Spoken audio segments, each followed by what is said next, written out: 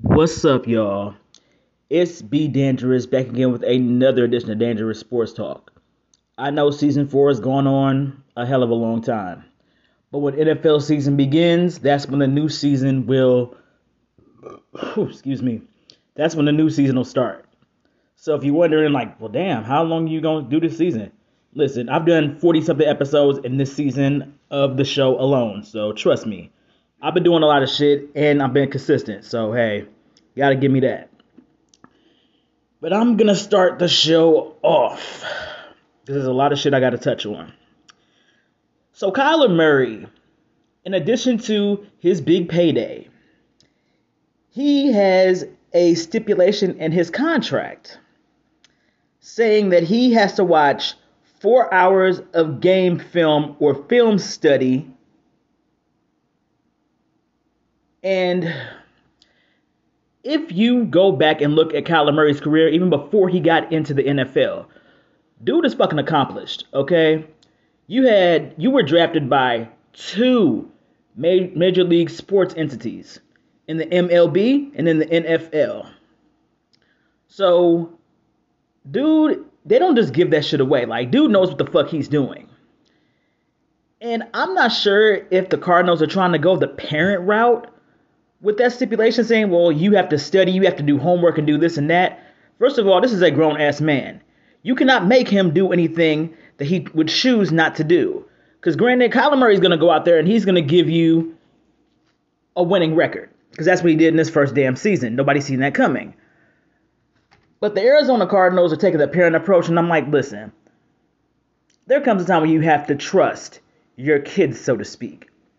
Trust that they're not going to wind up in a fucked up situation that they can't get themselves out of. He's going to be focused on the game, but he also needs time to live his life as a young man. And it's just funny because nobody ever questioned if a very young Peyton Manning needed game film or needed to study 4 hours a day. Nobody ever questioned the almighty Tom Brady. So it's just funny how certain quarterbacks, also known as black quarterbacks, get held to a higher standard versus their white counterparts. You know what I'm saying? And not to say it's on no racist shit or nothing like that, but it's like, yo, give him a chance to breathe a little bit. Yes, he got his money, but then when you try to throw in the stipulation here, it's like, yo, like what are you even gonna accomplish by doing all that? The Kyler Murray, he did respond. You know what I'm saying? It wasn't bad or anything like that, but it's just like, yo, just let him do him. He will study all the film that he needs to study. He will work out. He will improve. Because a player like that always has more room to grow into a great player. Especially one that's a quarterback. And this kind of brings me into Zion's contract situation and stipulation. So pretty much, the Pelicans signed him to a big fucking contract. However, Zion hasn't played in a very long time because of weight issues. And they want him to drop below 295 to get his guaranteed money. Now, in a stipulation like this, I see why. Because Zion, he really hasn't had too much, I can't even say too much time, but he really hasn't had the chance to show what he can do as a player. We've seen snippets of what he can do, but then when injuries came into play and his weight kept going up, things got a little bit derailed. So I'm still looking like, okay, Zion, I'm still looking to see what you're going to do or what you can do. But this stipulation here, this is well warranted. Because you can't tell that man what he can and cannot eat. And that is why he's in the situation that he's in. You're an NBA player. You cannot get over a certain weight because you'll pretty much eat yourself out of the league. I've seen it happen with players like Oliver Miller. Another player that I could probably compare Zion the most to is John Williams. Not Hot Rod Williams, not that one. But look up the story of John Williams. And I really don't want that to happen to Zion because dude pretty much ate himself out of the league. Because his weight just kept going up and down. When he couldn't meet the weight requirements, he was out on, I think, injured reserve or whatever the case might have been. But it's like, yo, this team has invested a hell of a lot to get you. And they're still investing in you now. Now it is up to Zion to decide how bad he wants it. Because I know you didn't work your ass off to get to the NBA and have it end like this because you decide that you would rather eat than lose weight and become a better player. Like, I just really hope that he chooses the right decision because this is a once in a lifetime fucking opportunity. Not everybody makes it out of the situations they're in and into the NBA. So for Zion's sake, I hope he does get himself in shape and get himself right so he can be in the NBA and stay healthy. That's all I want. Ooh, and now to the next subject. We're going to talk a little WNBA today. So, I'm just going to say this. Liz Cambridge, by far, is one of the tallest women in the WNBA. She's one of the most talented WNBA players. And one of the fucking sexiest. I watched her when she was in Vegas. And she was fucking killing it. Like Liz Cambridge, she packs the right size of talent, beauty, and brains into one person. So you can imagine my shock when ESPN said that Liz Cambridge was no longer going to be in LA because they terminated her contract. And I'm like, well, what the fuck do you mean? She just got there. Like, it was a big fucking deal when Liz got to LA. Because, as we all know, the Sparks are an extension of the Lakers. So the Sparks is going to be held to a higher standard versus your average WNBA team. But the way things have been going over there, I'm trying to pull up the record right now and it's taking forever to load up. Come on now. Okay, got it. The Sparks are having a very disappointing season. They are in fourth place in the Western Conference. The record is 12-16. Now, you could say that their play contributed to her unhappiness. But I just wanted to wait a couple of days to wait till more details emerge. Because I'm like, that can't be the only fucking reason. And as usual, I'm correct. So she apparently beefed with other Sparks players about not getting enough post touches. And she would call out her teammates during film sessions. Then the teammates said she wasn't putting herself in a position to receive the ball and wasn't getting back on defense. She also got people mad when she tried to wear jersey numbers that were either retired or already taken by teammates. Now, I can see where the level of entitlement would come into play. Because I'm like, Liz, you can't be doing all that shit. And also, she was also apparently, allegedly, racially abusing Nigerian players before the Olympics. And Sparks players have 2 ladies of African descent on the team. And I'm just sitting here like, yo, Liz, you were too fine and too talented to be doing all this childish shit. Especially trying to wear certain numbers that you know were taken or retired. Like, that's a level of disrespect. You know what I'm saying? Like, granted, you might want to wear a number, but then you'd be like, okay, well, this number's retired. Maybe I'll take another one. But to kind of do the mean girl routine here, I'm like, that'll never end well. Especially when you were one of the most sought after free agents. And then just to have things end this way, like, it's messed up and I don't like it. And they said that she apparently burned her last bridge in WNBA. And some people might expect her to focus on her careers in modeling and DJing. Now, if you have seen Liz Cambridge, you know that she is more than qualified to do both because she fine as hell. Trust me, I got her picture saved in my phone. The woman is fucking beautiful. And she can pretty much do modeling and fucking kill it. Because all this discord in LA, like, that might have been like, okay, you know what? I don't even feel like dealing with the drama. Let me seek my fortunes elsewhere.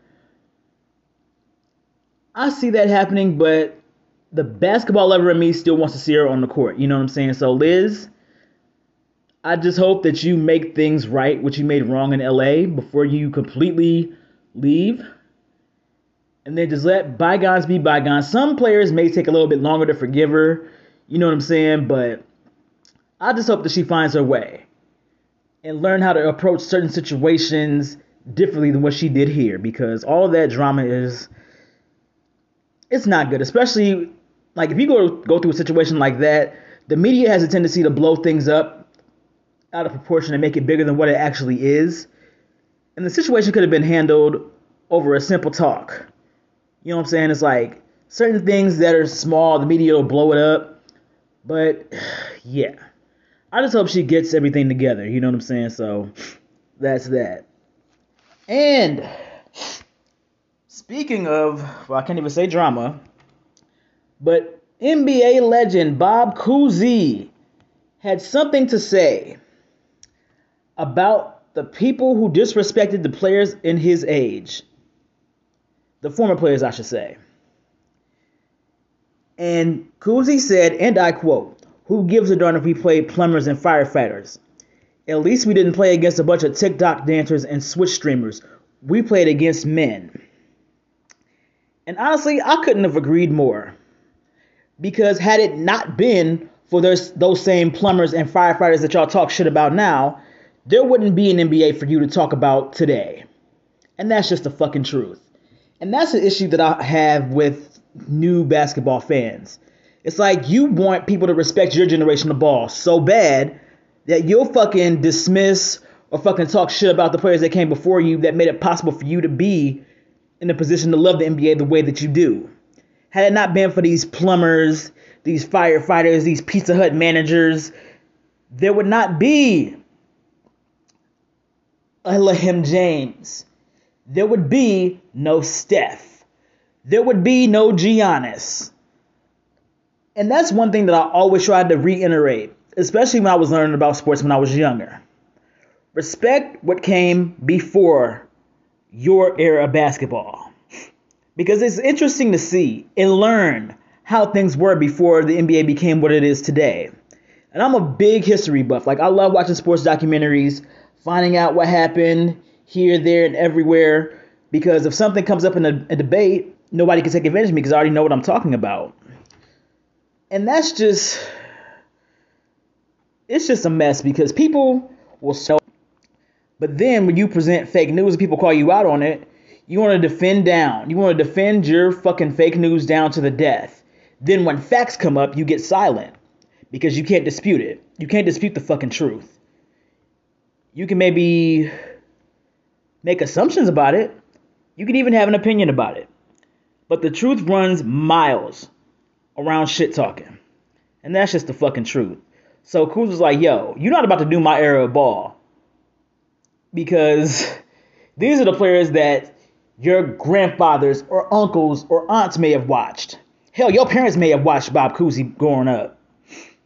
And even though the NBA wasn't as mainstream as it is now, if you guys actually followed the NBA, like, Bob Cousy was not no scrub out here. He was the one winning those championships with Bill Russell by his side, okay? So, as much shit as you talk, learn to respect what came before you. Because if those plumbers and firefighters hadn't been there to fucking fight to get a mainstream spot in America's hearts, the NBA would not exist. Plain and simple.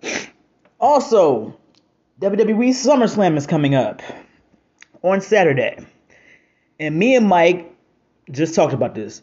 If you don't know Mike, please tune in on the Mike with Mike on Energy Radio every Tuesday and Thursday from 8 to 9 p.m. And I'm a little iffy about it because this is the first pay-per-view without Vince.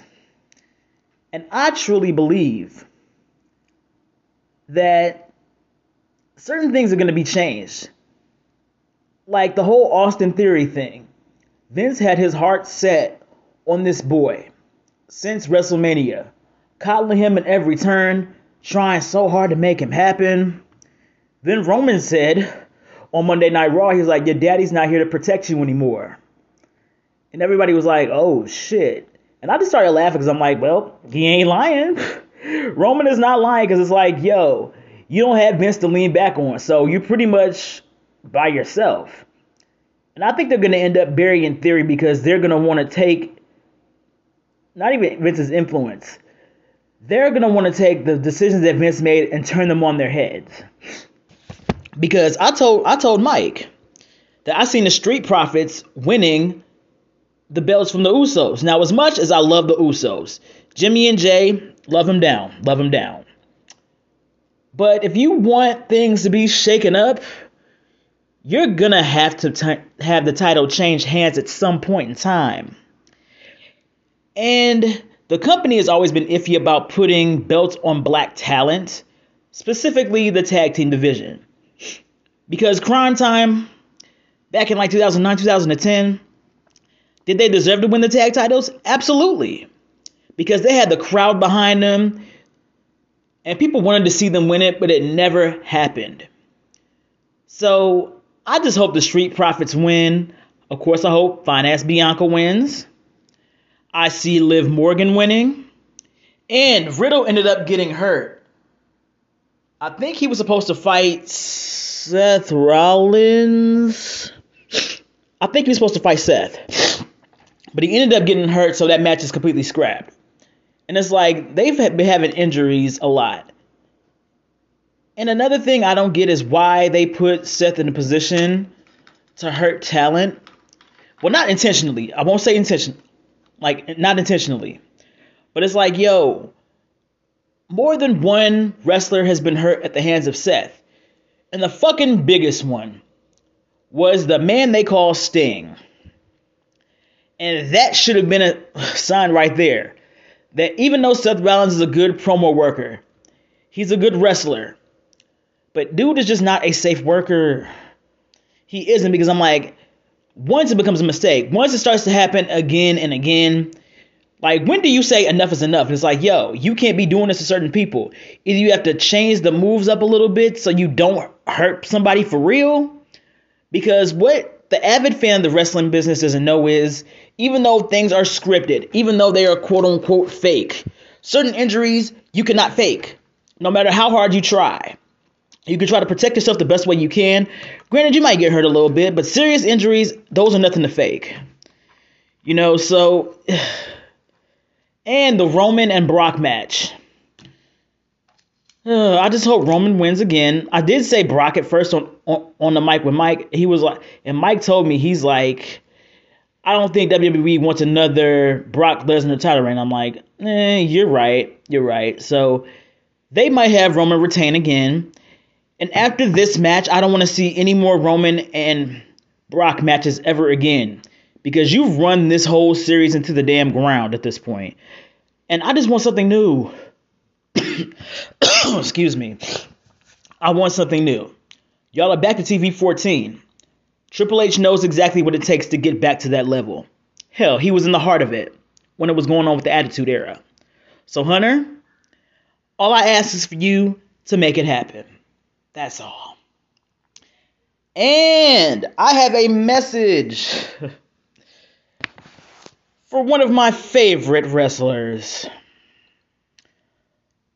The one, the only, Ric Flair. Rick, how many retirement matches have you had in my lifetime? Like, fuck the last 20 years. He's been having one more match since I was fucking born. When you think Ric Flair is done, he manages to come back full time at some point. He's done it in WCW. He's done it in WWE. when is enough going to be enough? And who would you even wrestle for your last one more match at this point?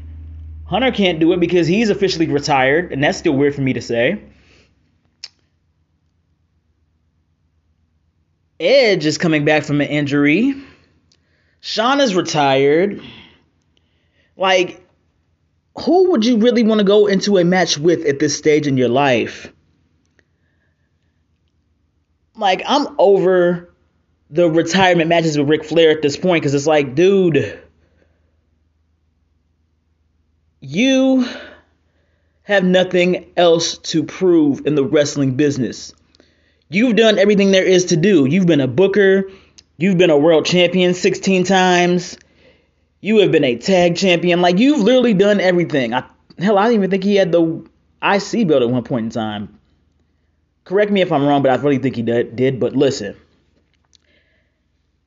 after a while, you just have to be daddy's girl's daddy. Watch her wrestle. Be proud of her. Support her. And that is it. You can show up to wrestling events. You can still say, hey, I'm still hanging in here. I'm Ric Flair. You know what I'm saying? Everybody will love it. But I'm just over all these damn retirement matches because he's had at least 20 of those in his career alone. And it's just a lot. Because Ric Flair is in his 70s. I believe he's 74 if I'm not mistaken. There has to come a time when your body just can't do it anymore. Because Ric Flair has taken more bumps and lost more blood than the most hardcore wrestlers have. And the shit that you could do, hell, even at 50 or 60, may not hold up well when you're 74 years old. So Rick, from a fan to her favorite wrestler, I say just put your boots up. If you gotta bury them shits, bury them shits. I'm tired of your retirement matches. Just sit back. Enjoy the product. Enjoy wrestling. But don't step foot in the ring to wrestle again. I'm begging you. Just let it go. Your hair's already gone. You don't have the long flowing locks anymore. Like your hair's let go, you need to let go of actually wrestling. And on that note, I am finished. I thank you guys again and again for your love and support for the show. Y'all ran up the listens on my last episode. Run the listens up on this one. Also, follow me on Twitter and Instagram at TheBeDangerous. Also, follow Dangerous Sports Talk, the podcast that you're listening to right now, on Spotify and wherever podcasts are available. And on that note, I am out of here. Peace.